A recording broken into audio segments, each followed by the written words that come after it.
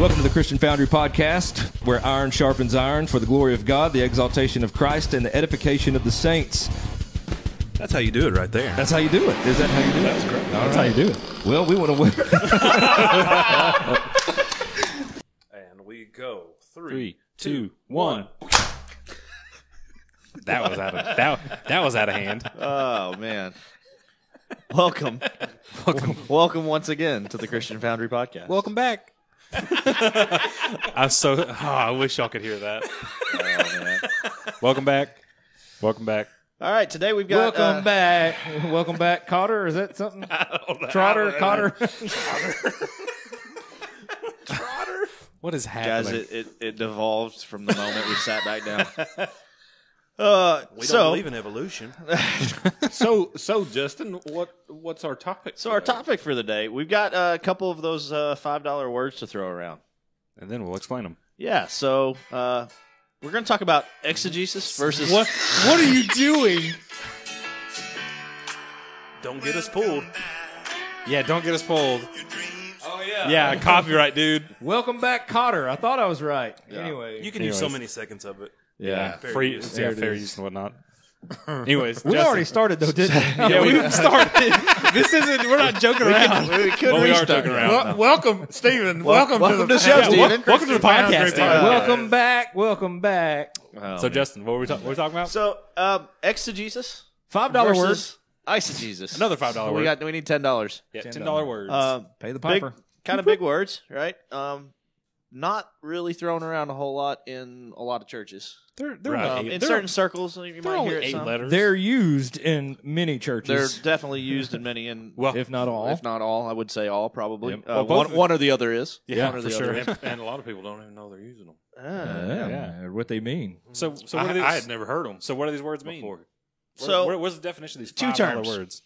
And they can. I don't know. It might be easier to just describe really more than anything. You want me to just read what I pulled up? Exegesis. Sure, if you've got a good definition. Yeah, it's from, You just say it's from exegesis. it's from, Exegesis. Exegetical. Exegetical. Jesus. so these are this Only is, one Jesus. Jesus. This is definitions from the website Got Questions, which is a good resource if you ever have any questions. We are also a good resource. Exegesis and eisegesis are. That's a bold statement, but Yes. okay. Are you eisegesis? We'll see how that we're plays out. we're not a bad You got source. questions. I think he just read himself into that. We'll look into it. We're not a bad source. No, okay. I don't know if we're a good source either. We're working our way there. That's to be determined. We will definitely, if you have questions, we we will will attempt to answer them. do our best. Yes. Exegesis and eisegesis are two conflicting approaches in biblical studies. Exegesis is the exposition or explanation of a text based on a careful, objective analysis. The word exegesis literally means to lead out of.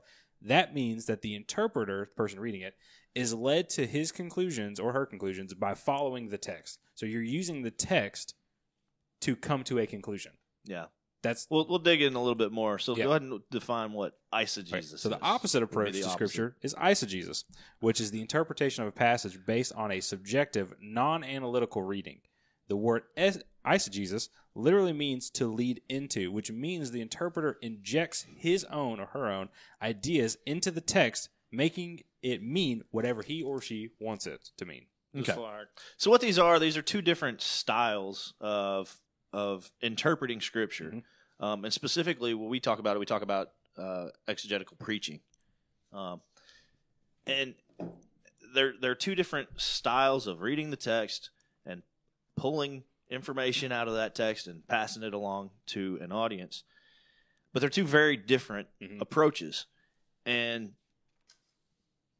we when we look at the differences between them, I hope that you'll see, and for people who aren't familiar, we'll see why we tend to like one version over the other, and kind of some of the traps, I guess, that you can find in one of them. So, going back to exegetical, you said it means to lead out of, or to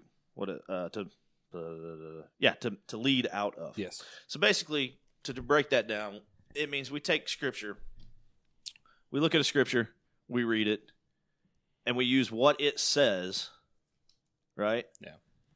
We use the whole counsel of God And to we tell us what it says. Yeah, right. And we take the text as it is, and then we look for what that means from the Scripture itself.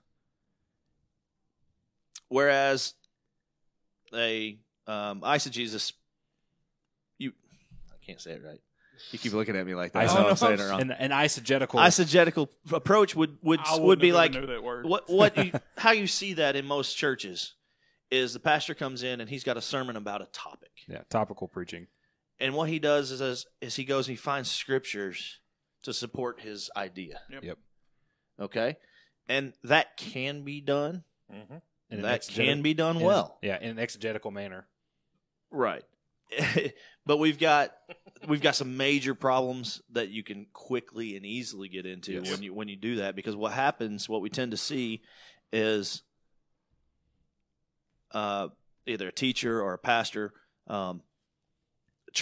they'll end up making Scripture try to fit their thesis, try to fit their idea. Yeah. We've already done 2 episodes on biblical misinterpretation, and this is a good way to get to that point. Is eisegesis, is to try to shoehorn a piece of Scripture into a topic where it doesn't belong, like reading the United States of America into 2 Chronicles. Yeah. Absolutely. Or Philip on Onions 4:13. Yeah, buddy. Yeah. I mean, seriously. Yeah. I mean, those people who rebuke Satan probably would read that one and take it that way. Yeah. And this is what eisegesis does. It takes Scripture and twists it and bends it and contorts it to to fit something that it doesn't, or that a specific one doesn't even point to. Yeah. And another thing that exegetical preaching does is, as we read through it, it doesn't allow you to skip parts that are hard. No, True. And often we see this as the case with the other style. You've got this idea, you try to fit pieces in, and you can leave pieces out aren't comfortable talking about. Yep. Or we don't want to preach in this church because it doesn't fit our ideas of what the Scripture says. I or never whatever. heard. It's going to upset the members. Yeah. Oh yeah, it might upset somebody. Down to the simplest little things of we might have to talk about money. Yeah. In church, tithing, and people don't like to talk about money in church. Nope. It's their toes get hurt, or various other hard scriptures that are hard to. Yep. They're genuinely, some of this stuff is really hard. Some of this stuff is very difficult to understand. Yep. So we got to be careful and make sure that we're reading what the Scripture actually says. Yeah. I mean, you get slapped in the face with Romans 8 and 9.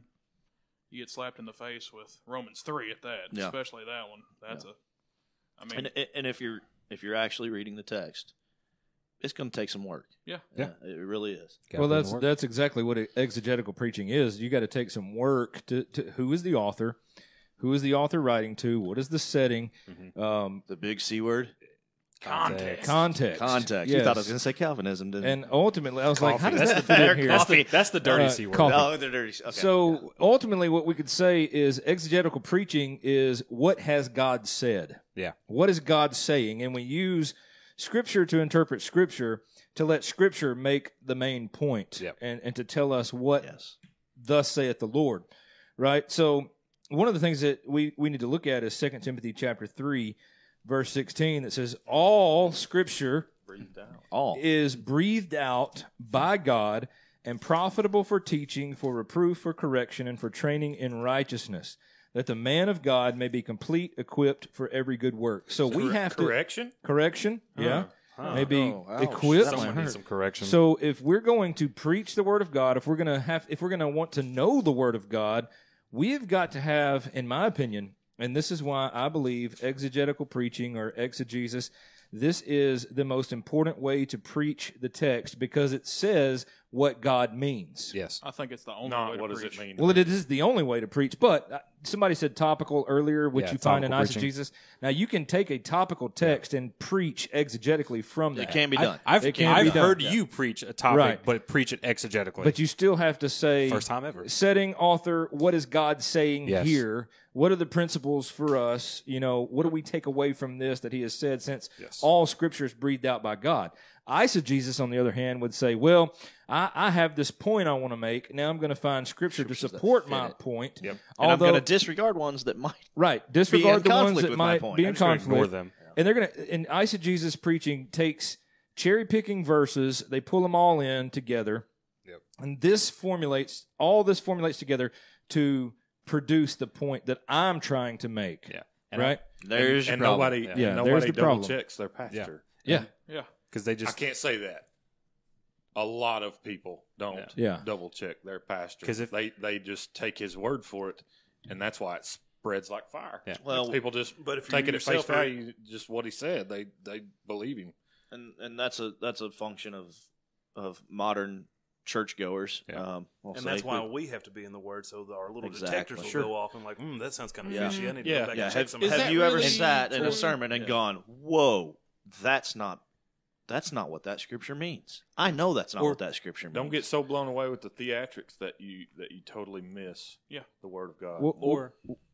Or we can just be like Bereans and go into these. So if a pastor in a topical sermon uses a passage of scripture, let's put in the work. Let's dig our heels in and let's go find out what's the context of this passage. Because it can make it sound good, but the moment you flesh out the context, it has nothing to do with what the pastor was saying, which means he is completely taken out of context, and he has done a great disservice to everyone in the room. Yeah. Sure, because at that point, I would even say it's lying to them. It might even be preaching a biblical concept. Yeah. But not doing it in a biblical context. Yeah. And not doing it with the correct, with the passage like. That might be in here, but somewhere else. Yeah. Exactly. You're using the wrong passage. And you see that more times than not, that they'll use a passage to support their thought, where in context it doesn't hold up. But there's a passage over here that absolutely holds up what you're saying. So the concept is absolutely biblical, but you're using the wrong passage. Yeah. And what the focus tends to be, and you said it, Stephen, you said to try to come up to support my thought. Yeah. Instead of try to support what the text says. Yeah. Now, when we take a text and then we go out and we find all the other texts that associate with that text and that inform that text and help to draw out truth from that text, that's not what we're talking about here. That is absolutely the right way to do it. Scripture, interpreting Scripture. That's exegetical. But when we're going, hey, we have this, we're going to do a series, and so in order to do this series on whatever this topic is, I've got to find a sermon that fits this point that I want to make. Right. There's a whole lot of eyes in that. Yep. So the last episode we talked about God broke the law for love, right? And this was a pastor that obviously is full on eisegesis, that preaches himself into the text, preaches the people into the text, takes a topic and makes it fit his thought process. All throughout the scriptures, you can find that God is not a lawbreaker.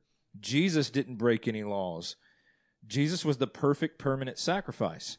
So there's nothing in the Bible that teaches us that God, Jesus, the Holy Spirit, although they're all equal eternally, they're all three in one God, none of them ever break laws. So to say that means that you are neglecting what God has said in His Word, therefore fitting this narrative in the palm of your hand and trying to pull out verses. I don't even know if he pulled out verses. He just used examples, like we mentioned last week, of a mother trying to get her kid to the hospital that's hurt.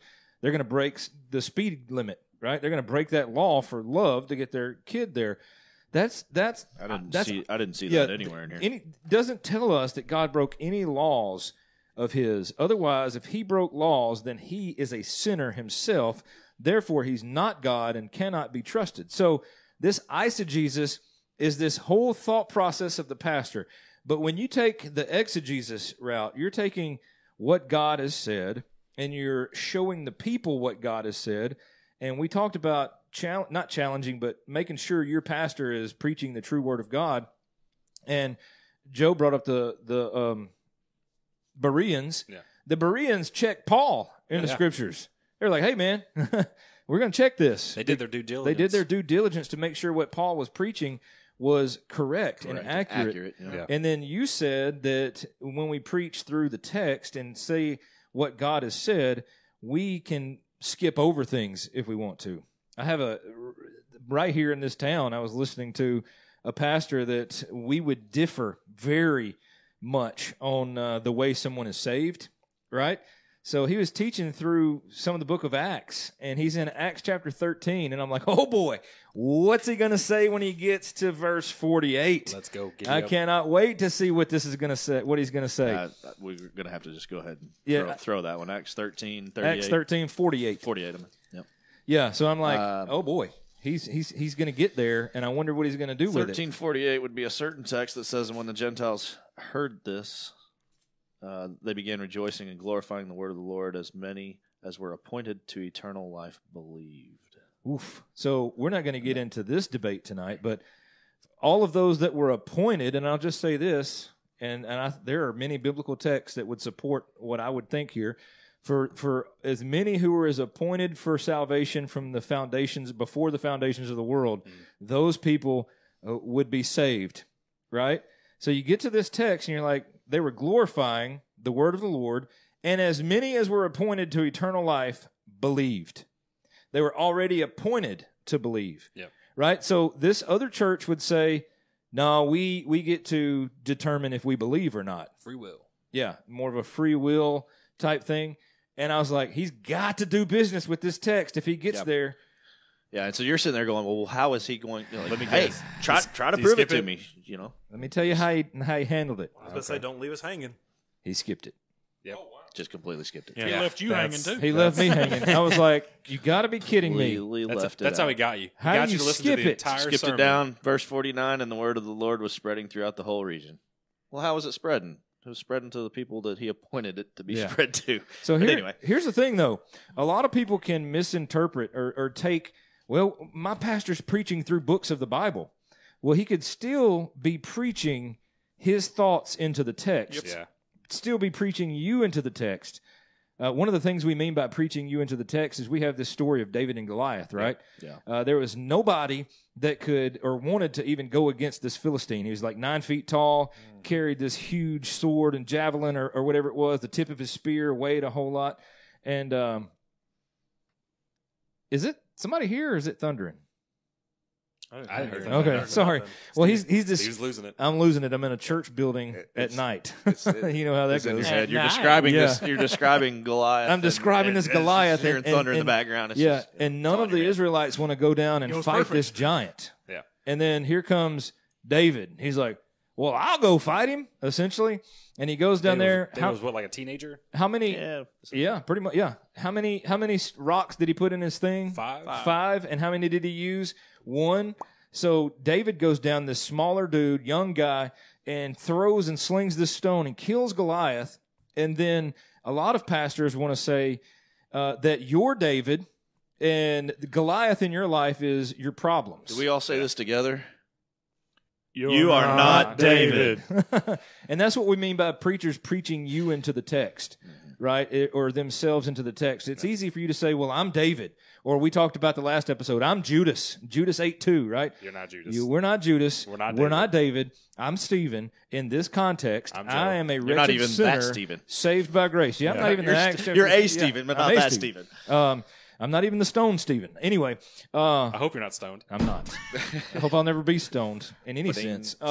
Anyway, so we see these preachers preaching yourself into the text as if God is making somehow you that person in that time frame, in that sense, in that context, and it's not. You are in there in context and in certain sense, and it's when it calls you a wretched sinner.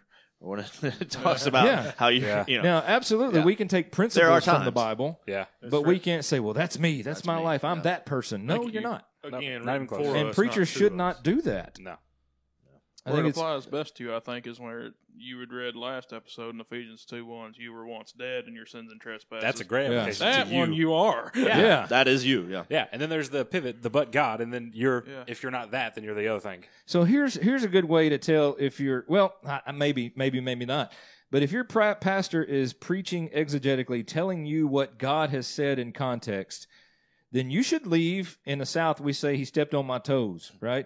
You should leave the Sunday gathering kind of challenged or really challenged. Yeah. You should be convicted of sin. You should be rejoicing in the fact that you're saved by grace through faith. Yeah. But you should never leave 100% of the time saying, man, that was a good sermon. It could be a good sermon, but also if it's not challenging, if God has not just sprung forth out of the words and just the Holy Spirit convicted you of something, then you've just gathered and had a motivational speech. Yeah. I mean, you got to go through hard text, easy text, somewhat hard text, somewhat easy text, and you got to wrestle with every one of them. And frankly, some impossible text. Yeah, there's a few things in here that we'll never know. Yeah, that I don't understand. But it goes back to 2 Timothy 3:16, being used for correction, and that's part of that. We have to use the text, and it has to be used some people for just those don't things, like for those toes items, being stepped on because the scriptures confront your sin. Yeah. Absolutely. And it's hard. It's difficult. You can't skip it. It doesn't just confront your sin. It confronts your bad theology as well. So if you hit a text like the pastor who hit Acts, he skipped it. Yeah. I wonder what a pastor does who wouldn't agree with us in general at this table in terms of the way of salvation if they were to go through Romans, when they start hitting Romans 8, Romans 9, Romans 3. What would they do? Do they skip entire chapters? They will. Well, they'll never hit them. They'll never hit them, yeah. Because they won't go through books of the Bible, which does not force them to wrestle with those texts. Yeah. Again, is that sin? All Scripture I would is say breathed so. out. Yes, because we're called to preach the whole counsel of God, and if we're not preaching the whole counsel of God, then I think we're going against what God has said. Well, I think. Well, go ahead. In John we see that the Word is God, so this is God, like this is God's word, and we're neglecting it. So therefore, we're neglecting God if we don't read this properly and in its correct context. So if we take it out of context and abuse it, then we are abusing God in a sense. Yeah, that's unbelievably dangerous to take. The word out of context. Absolutely. What were you going to say, Mason? Yeah, I'm glad you said that, Joe, because this is God's revelation to man. Yeah, this is how we find out what God has said. Mm-hmm. And what do most eisegetical people want? They want revelation from God. Mm-hmm. Yeah. So if you have a good exegesis of Scripture, taking out what God has said, you'll get that revelation. Yeah. It's revealed. It's revealed. We don't right need here. any fancy new revelations. Yeah. It's all here. I mean, it says long ago, God spoke through the prophets and our fathers in many different ways, but in these last days, He spoke to us through His Son. Yep. And the eternal Word of God. Yeah. And I like what you said just a minute ago, Ryan, that it's profitable for teaching. It's profitable for reproof. Profitable for correction. Profitable for training. We get the training a lot of times in churches. We will get that, right? We'll check that box. But are we doing correction? Are we doing reproof? Are we rebuking each other with the word? We might be teaching and training. The two ends there, we got teaching and training on the ends of that verse. But are we doing reproof? We got a new preaching class starting next time. Good old treaching. Teaching in the Treacherisms. Look, I'm going to treat y'all right. But are we doing reproof and are we doing correction in that? And that's where you're saying people are going to walk away from church, from a church that's doing exegetical preaching with their toes stepped on occasionally. Yeah. And you know what? And you should thank your pastor for that. Yeah, you bet. Because if you're not willing, we've talked about accountability several times on this podcast, and if you're not willing to give and receive accountability. Stephen, what have you said? That's tough. You said that usually it steps on your toes first before you let it out to us. Because he's the one studying it. He's more than once. I can assure you every sermon that I've ever preached, and I'm sure that goes for you too, is preached to me first. Yeah, because you're the one studying it first. Yeah. Yeah, but even in, we see in churches, I've been in, there was a church, specifically the one that I was at before I came here. Man, we had a great pastor, and because he tried to institute some hard things that were biblical, and tried to be faithful to the text and faithful to the word, he was essentially pushed out. It wasn't pleasing to the people who heard it. No, because he gave them hard truth, and they looked at him and said, no. Yeah. And then they pushed him out. And then when we were trying to find the next pastor, there were some people on the committee that were looking for the next pastor who's like, this is a great pastor here. This is a great candidate. And because he preached one time And because certain things about his theology got out into the congregation, there was a person who walked up to him, and I'm talking, Stephen's going to preach a sermon, and then a little old lady walks up to you, shakes your hand, and says, "Are you a born-again believer?" Ask you that before you go up to preach. And this is what happened at our church. Because certain things. Because he was a strong, because he stood on the word of God, and and that sermon he gave that morning was so good, even though he was distressed. Like I could tell he was distressed because of that, but it was such a good sermon. Yeah. Well, one thing I wanted to mention too is we've talked a lot about preachers and exegetical preaching, but look into this in anything that you're doing. As far if you're doing a study, you're doing a book study, you've purchased a book at a bookstore that's about a subject, whatever it is. If it's biblical study of any kind, make sure to kind of take a step back and look at how it's treating the Scripture. Yeah. Is it forcing Scripture into a mold, or is it explaining Scripture? Is it handling it with care? Yeah, handling it with care. Very important. Yeah. That's a great explaining. That's a great thing that we should take away from what we're talking about too. Is expositional, exegetical preaching will expound on the Scripture, explain the Scripture. Yeah. What God says. Yeah. You know, there's been several passages of Scripture that I've gotten up to preach, and I was like, man, I wish I could say this instead of this, because I know that if I say this, there's going to be some people not too happy. And if I could just say this, it would make everybody calm, cool, collected. I won't get any emails or text messages needing to talk to me on Wednesday night or anything like that. But you can't do that when you're teaching the whole counsel of God. You've got to hit it head on. You guys know I like to play a game or think through some things and do different things at times. I just have a thought. Game time. You guys know that here we preach through books of the Bible, and if we don't preach through books of the Bible, we teach through things like the story of Joseph, right? But we do it expositionally. We do it with what God has said, and we don't put our own thoughts or emotions into the text. So I'm sure every one of us sitting at this table, we all sit here under the preaching here, no matter who preaches. We all preach the same way. Yep.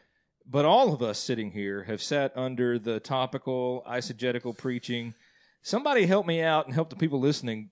Help us understand how it has impacted you differently, how it is different from what you're used to or have been used to, and now you're... So I'll give an example. This is the church I was talking about earlier when the pastor who was there previously left, and then we had our interim come in. It's stark contrast. Like it was the sermons that he was delivering, the faithful pastor, the one who was preaching exegetically, fruitful, learned. I was constantly learning. I was constantly being challenged, being all these things. The 2 Timothy chapter 3:16, all of that was happening all at once. I was learning. I was being taught. It was an amazing time of spiritual growth in my life. When he left and the guy who was the interim came in, it went to, oh man, I feel like I'm dying slowly. Like I felt like I was a plant no longer being watered when I was coming into church on Sundays, and like all of the learning that happened had to be done in Sunday school where he was not teaching me or he was not doing anything. Like I just felt like I was dying, like I was being starved. You were, because that's what it was. I was not being spiritually fed because this was the sermon structure: story for 15 minutes. Talking on a topic, specifically referencing a scripture, telling a joke, another story. That was literally it. He spent probably less than a tenth of the sermon actually in scripture. The rest of it was stories and analogies and all this other stuff that wasn't helpful. And it didn't help his points, but he thought it did. And this guy was someone who had preached his entire life essentially from teenage till now and was retired and then was filling in pulpits as a interim for churches. So this man had gone through his entire life preaching from a pulpit and then retired. Mm-hmm.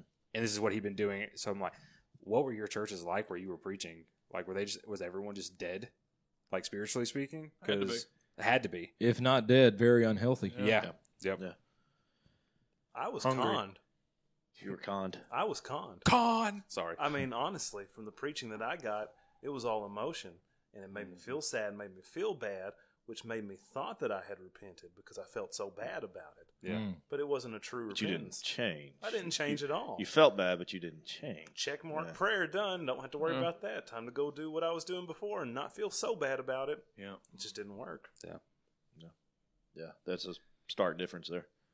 I know for me, just the absolute growth and just actually understanding what the Bible says. Mm-hmm. And not skipping over parts and pieces, and not skipping things. Frankly, not being so afraid of offending someone. Yeah. Who do you want to offend? Do you want to offend that person as a pastor? Do you want to offend that person in the pulpit that doesn't want to hear what you have to say, or do you want to offend God? Yeah. And that's really what pastors need to ask themselves. That's what it comes down to. And again, that comes from Scripture, right? I just wanted to continue in 2 Timothy, in chapter 4, just after what we've just read is profitable for teaching, reproof, and all that. I charge you in the presence of God and Christ Jesus, who is to judge the living and the dead, and by his appearing and his kingdom, preach the word. Be ready in season and out of season. What's that mean? In season and out of season. When it's convenient and when it's not convenient. Yep. When it's going to be nice for people to hear and when it's going to not be so nice for them to hear. Those two statements cover all the time. Right. Be ready all the time. Yeah. Reprove, rebuke, and exhort. Any of those things sound like fun things to do? Encourage, maybe. Encourage, maybe, but reprove, rebuke, and exhort, not generally things that you would sign up to go do for fun. These are difficult things, and it says to do that with complete patience and teaching. Yeah, if you were to put a list out, say, hey, who wants to go get rebuked today? Yeah. No one's going to sign up for that. Yeah. And then, it just continues. For the time is coming when people will not endure sound teaching. Mm-hmm. Yep. But have itching ears, they will accumulate for themselves. But having itching ears, they will accumulate for themselves teachers to suit their own passions. Yes. What does this sound like? And will turn away from listening to the truth and wander off into myths. We've got consumers now. Yeah. We've got churches that are fostering this behavior and creating this mentality of it's not new. consumerism. It continues. It continues. It's not new. It's happening here. This is 2 Timothy. It's like if you read the text and you clearly, through exegesis, discover what the text truly says and what it means, you will be able to recognize this. Yeah. And I have been a consumer before at a church, but at some point you begin to realize when you're being conned, when you're starving, when you're hungry, and it's very unhealthy. Yeah. And a lot of this consumer-based church, whatever, it replaces the Scripture with the theatrics, the stage props, the emotional music, an emotional experience. Yeah. It's very experiential instead of. Yeah. But one way it's changed me is it's stripped down, and I've begun to understand that we don't need the flashy lights and the fog machines, the theatrics and fog machines, stuff like that. You don't need that. Yeah. You just don't. No. Well, a lot of those things contribute to the emotionalism thing. You bet. Yeah, it's manipulation from top to bottom. Yeah. And that is typically a sign of someone who doesn't stand on all of God's word, like the pastor who skipped. Teachers who suit their own passions. Yep. Yeah. And the congregations getting their ears tickled. Yeah. That's why the church is fostering this type of preaching, is because their ears are tickled. That makes them want to come back. They are not challenged. Yeah. They get people in the seats. Yep. And they get a lot of... Well, I'm talking about not just the pastors, but the church is fostering this behavior. Yeah. Because they're not being challenged when they leave. Yeah. No. Right? They're not being held accountable. And they're showing up. They're giving money. And you're right. Why change anything from that? Because you got it made, man. If a lot of churches attribute success to numbers of people in the seats, right? And dollars, yeah. And if that church is growing and successful, air quotes successful. If it's being a business, pretty much. It must be following what God says. Yeah. Wrong. Yeah. That is so wrong. And you need to strip it down, turn the fog machines off, turn the flashy lights off, and preach the Word of God. If your people are not unapologetically, but exegetically, preach it correctly. There you go. But don't skip it. That's right. Yeah. You need to face it and deal with it. Because why do they have? Because you will be held accountable for that. Right. Yeah. If not here on earth, you will be held accountable. You know, one of the things too that teachers and preachers need to understand is you said the congregation will be held accountable. Even the teachers and the pastors. One of the greatest things here is James chapter 3 verse 1. Yeah. Not many of you should become teachers, my brothers, for you know that we who teach will be judged with greater strictness. Now, if we're not preaching the whole counsel of God, preaching what God has said and not doing due diligence of the word, then we will be held accountable with great strictness. Yeah. And I fear for those pastors and even those people that are continuing to listen to fluffy teaching. And what's your favorite term? Care Bear theology. Care Bear theology, not digging down into the scriptures and pulling out things. Now, there's something to be said from the pulpit. You can go as deep as you want, or you really just got to put your pulse on or your finger on the pulse of the congregation to be able to determine how far off that edge you need to go deep down in. Mm-hmm. But that's the beautiful thing about Wednesday night Bible studies and one-on-one discipleship is you can take the ones that want to know more and go deeper and deeper and deeper and just pull out. Because as long as we live on this earth, we're never going to uncover everything there is about the Bible. It will be something to uncover from now until we leave this earth. We'll never uncover all the riches and never comb the depths of Scripture. As a matter of fact, it tells us that in the Word, is we'll never be able to do that. It's so rich and deep, and there's so much to it. That's why we need to spend the time teaching it and bringing people underneath the Word of God and the authority of the Word of God, and not giving people 3 jokes, 3 points, and going home or going to eat at the buffet or whatever.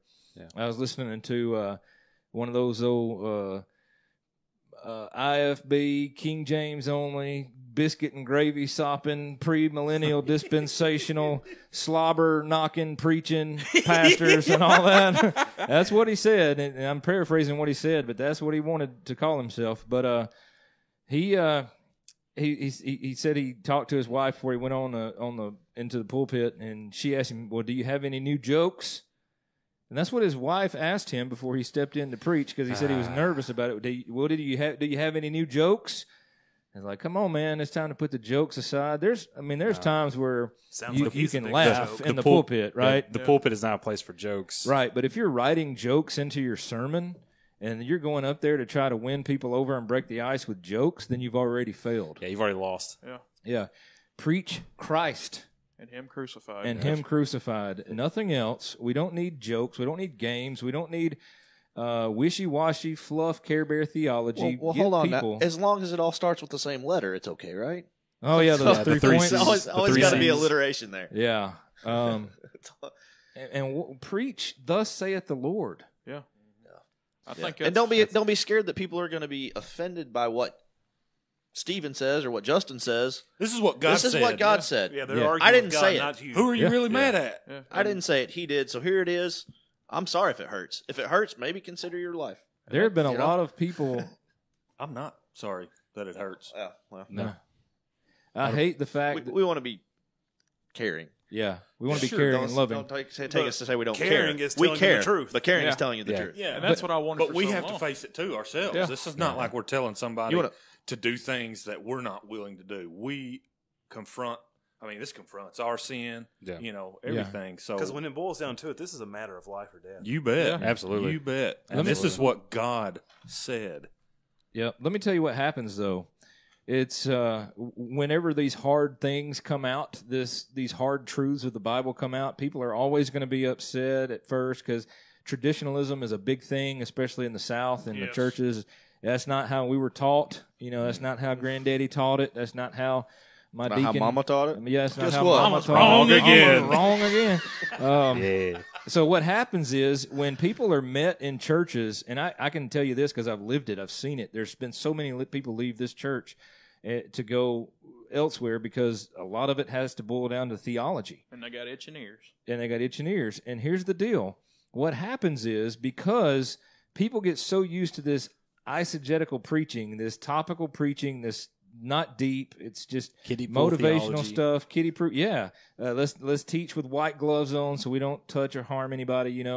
What happens is when somebody comes in and preaches the truth, a lot of churches will say, we want somebody to preach the Bible. We want somebody to preach us the truth. Everyone will say that. Everybody says that. I was told that coming into the context I'm in now, but when the truth started coming out of the word, people started, I don't know about that. We don't want that truth. We just want the truth. But not even. What does that mean? We want the truth that we were read into. Right. Yeah. We want what will help us feel good. Yeah. And what happens is, not only in this church, but at churches all over the place, when the Bible starts coming at us, right, challenging us, people then scatter from that church, and they look for churches that fit their mold. Yeah, that fits their country club. Yeah. That have itching ears. They accumulate for themselves teachers to suit their own passions. Yes. So this is nothing new. This is a cyclical thing that continues to this day. Is people, people will leave Bible teaching, Bible believing, hammer down on the text. What does it say? Non-apologetic preaching, and they will find somewhere where they can go where it's not as hard, it's not as challenging, it's easy to sit in. Maybe it's easy to get lost in the crowd. Maybe it's my type of, this church teaches what I was always taught. I'm going to go here. Or we're just going to go back over and gather over here and make this country club our I home. love finding the thing that I didn't know. Like, that's not how I learned it. That's not what it's like finding a treasure. Yeah. It's a dangerous game if you don't. It's a dangerous game if you don't. But no, like an example of this for this church, like the previous pastor here, he went and set up at a different church in the same city, and a lot of people who left here went and just followed him. So that's another thing that's happening. Instead of going and finding another place, a different place that's theirs, they'll just follow the same pastor if they're able to. We can that's get into a whole different podcast at some point on when you should leave a church. Yeah, there are things times you should leave a church, and there are times you should. The rock star pastor following your pastor is not. That's probably not a good reason. Not one of them. Question: who are you following? Unless he preaches biblical text, and what you got coming in doesn't. Yeah. John 15:2. Read it. Shall we go there? Every branch in me that does not bear fruit, he takes away, and every branch that bears fruit, he prunes it so they may bear more fruit. Yeah. God's still pruning. Yeah, he will build his church. Yep. He's constantly building his church. That is a Let's promise. not treat Christ's church as a rock concert. So that was really the pastors that they see people leaving just because they're preaching the truth. Here's the thing, too. It said it's going to happen. This is from experience again. Have y'all ever seen crepe myrtles now they say you don't have to do this, but if you do, most people do it. They trim these things back to where they look like little ball-headed crepe myrtles. Yep. I mean, they look so weird. Yeah. I remember the first time somebody came and did ours years ago when we were living in Mississippi. I was like, ain't no way them things are going to grow back. They look awful. Yeah. But then, man, them things were big and beautiful and just, they were so good looking. But when I was first looking, I was like, hold up. That's too much. You're pruning them too much. Hold up. I feel like that God has done that with this church, and I'm like, God, how much more are you pruning? And it's easy to get kind of upset and kind of let discouraged. That's the word I'm looking for. To kind of get discouraged in that, but at the same time, pastors can take the pruning process and quickly, if they're not careful, change the way they're preaching to make the congregation, make it more palatable so people will stop leaving. Yeah. I can remember, man, we just talked about this the other day. A Facebook memory popped up from a few years ago, and you could sit and count the people that were there, and I don't even think you had to take off your shoes almost. There were so little people because a lot of people left, right? Mm-hmm. But then we stayed faithful to the text. Whoever got in that pulpit was faithful to the word. They never changed. We never changed the message. We never watered it down. Matter of fact, we just stayed right there hammering the word, not just so we could hammer on people's toes, but because God says, preach the word. Yeah. So we preached the word, and then all of a sudden, people started coming in the doors. Yeah. And it's like, it took time. People started coming, and then, we don't have enough room. Put out some chairs. And then that was like a one-off. And then we were thinking, oh, man, that's crazy. Everybody was here at once. Nobody was sick. Nobody was on vacation. And then the next Sunday, we got to put out more chairs. Yeah. And then the next Sunday, we got to put those. Then finally, I think we started moving up all the chairs and keeping those same chairs right there so we can put them out every Sunday. Yeah. Because people just kept coming. And then people would leave for whatever reason. And people kept coming in, and it's like, what is happening right now? Yeah. This is God. It's that crepe myrtle, that bald-headed crepe myrtle that we were like, man, this ain't going to make it. And then God's like, you watch. It's his sheep hearing his voice. Yeah. And then that crepe myrtle that bloomed in this beautiful tree is kind of like how this church is done. And again, I'm not patting our church on the back. This is a God thing. This is what happens. It's all the Lord. Yeah, and it's easy to change the message, but if you change the message when you're a bald-headed crepe myrtle, what does God think about that? You said it. Are you going to please man or please God? Are you going to offend man or are you going to offend God? There is a faithfulness that comes along with teaching and preaching the word, and it can't be played with. It can't be overlooked. It's got to be what it is. Faithful preaching. Thus saith the Lord. Yeah. Regardless of what that looks like, no matter what that looks like in the congregation. No matter what that looks like from the preacher's view, like, man, we're losing more people than we're gaining in. But the thing is, the people that left, the people that stayed in these seats, man, the spiritual growth in their life. The spiritual growth was unreal. And I was one of those people. I mean, okay, wait. He's not preaching what I've learned my whole life. Oh, look at that. It's right there. Yeah? Well, I always kind of thought that, too. Turns out, this stuff is in here that he's saying, and I can't, and tried to find things that were inaccurate or whatever, and it's like, for those of you, we're good here. Yeah, for those of you who remember the Chandler episode, that's the exact same story Chandler had. He tried to come at those of us who had a specific stance. He tried to come at us with his viewpoint and his understanding of Scripture. But he slowly talked himself into believing. Yeah, it was funny. It wasn't us. Fun to we watch. didn't talk him into anything. Right. That man studied. He did the work. He dug his heels in, he learned. Yeah, he put in the effort. And the Lord revealed to him the truth. Orion's the same way. Yeah, I remember absolutely. He was like, man, coming over here, I feel like I'm drinking from a water hose. It's just so much. I got to slow down and study this out because you learned a lot of things you were taught. Sure. Growing up, they were different. So going through that process of, like you said, man, that's the way I've been taught my whole life. And I hear it all the time. Well, nobody's ever taught me that. There's no way that's true. I say, well, just go to the Word. Yeah. Be challenged and just go to the Word. I'm not trying to beat you over the head with anything. There's a chance. Is there a chance that you've been taught incorrectly your entire life? Yeah. Maybe you missed I don't care if you're 70 years old. Is there a chance that the people that, especially if you've been in the congregation most of your life, the same congregation, same pastor. Yeah. Is there a chance that he could have taught you wrong the entire time? Yes, there is. And how do you know if you've been taught wrong? Yeah. That's why it's so important for you to be in the Scripture. Go and do the work. Don't take his word for it. Say it, Ryan. Say it. Read your Bible. Read your Bible. Yeah. Study your Bible. Study your Bible. Yeah. Be a Berean. Be a Berean. There's a reason why. Can we make that shirt? Yes. Be a Berean. I would love to. There's already one out, Is there? Well, let's make our own. Let's make our own. All our good ideas. There's a reason why the Corinthians, the Philippians, the Ephesians, they all get letters. Yeah. Because they were good, and then they messed it up big time. The Bereans don't have a letter. They have one passage in one book that talks about them. It's because they were faithful, and they did the work.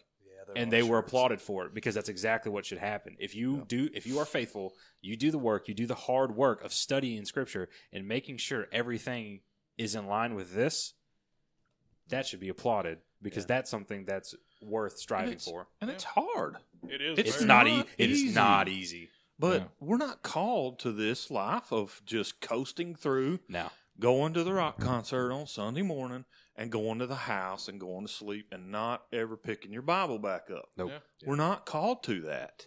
We're called to prove ourselves a worker unashamed. Yeah. And when you pick up your Bible and read every verse, don't skip them. Yeah. you're going to have to deal with it. Yeah. Yep. You think I like dealing with olive? Oh, man. Falling short of the glory of God? Dude. That's a tough one. It's hard. It is. We're not sitting here saying, to the listeners, we're not sitting, again, I feel like we go through this every time we record an episode. We are not sitting here saying that this has been easy for us, or we're not challenging you to do anything that we haven't done ourselves and that we're not going to continue to do daily. Regardless of how painful it is, because it is painful. Reading and studying the Bible is the hardest thing you can do because Scripture describes itself as a two-edged sword that pierces both bone, marrow, and spirit. That's deep. It cuts deep for a reason. It's going to get into you, and it's going to change you. But we're being sanctified. Yeah, absolutely. Man. Through that. It's a beautiful thing. A lot of people look at that as, oh, man, when this confronts my sin, it hurts. That's just, it is ugly. But your sin is very ugly. Yeah. Yes. In light of a holy God who we are called to worship. Yeah. In spirit and in truth. Yes. And how are we going to know to do that? Yes. Read His Word. Not what you think is truth, but what's truth. Yeah. What's truth. Run the race has been said before. Well, so I'd say, just to kind of help wrap this up and to challenge the listeners, the viewers, when you're in church, try to decide what kind of preaching am I sitting under? Is this exegetical? Are they doing? Are they being faithful? Are they being faithful to the text, or are they trying to make a point, which may be a good point? Let's face it. There's a lot of good points out there, but what happens? What's the danger in that is just that you can drift into out of orthodox views, and then deep into heresy. Yes, very, very easily. It can be that slippery slope to get you there. So, but listen. Pay attention, and not just the preaching on Sunday morning, but your teachers in your classrooms, because you're going to Sunday school and Wednesday night and all these other things, right? You are doing that, right? You are? Yeah. Sorry. But test those people. Test what your instructors are teaching you. Yeah. What are they telling you? If you're doing a study, a home study, you're going through a book, check all of that and make sure that it's handling the Word of God correctly. We're always learning. Yep. Yeah. If you've been in the book of Matthew for 8 years, going verse by verse, you're probably in a pretty good church. Yeah. Much like Jeff Durbin. I was about to say, he spent a year in Matthew 24 alone. Yeah. How long have we been going through Luke? 8 years in the book of Matthew. That's crazy. But what's funny, what did he say? The Puritans would still be ashamed. Yeah. That says something about them old Puritans. Yeah, some of those, they went through word by word. Yeah, they picked apart it in the original language. And everything. Sometimes that's what you've got to do it. And with those really difficult texts, you gotta pick them. Yeah, it's slow moving. Find but it's a couple of good translations. Make sure that that you understand. If you don't understand a word, there's resources out there for that. Yeah. There's a ton of stuff to help. And when you start digging into those things and start, oh, wait, this word used here is the same word here. Yeah. Oh, but this is different. They use a different word here. Why do you use a different word here? Like, it's translated the same word. Ask questions. When you start digging into that level, man, just again, the depth of what is in here is so rich. Yeah. Yes. So there's a reason we constantly say depths. Mm-hmm. Depths refers to the ocean. There are parts of the ocean, even in our own world, that we have not ever explored. Most of it. And some you can't get to.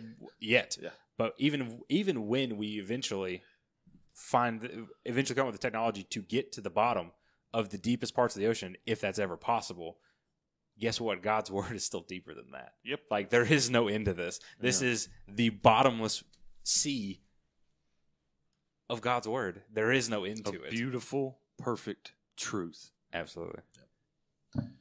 All right. Someone hit him with that tagline there. Repent and believe the gospel. Repent and believe. Read the Bible. There are no atheists. RYB. We'll get back to that one.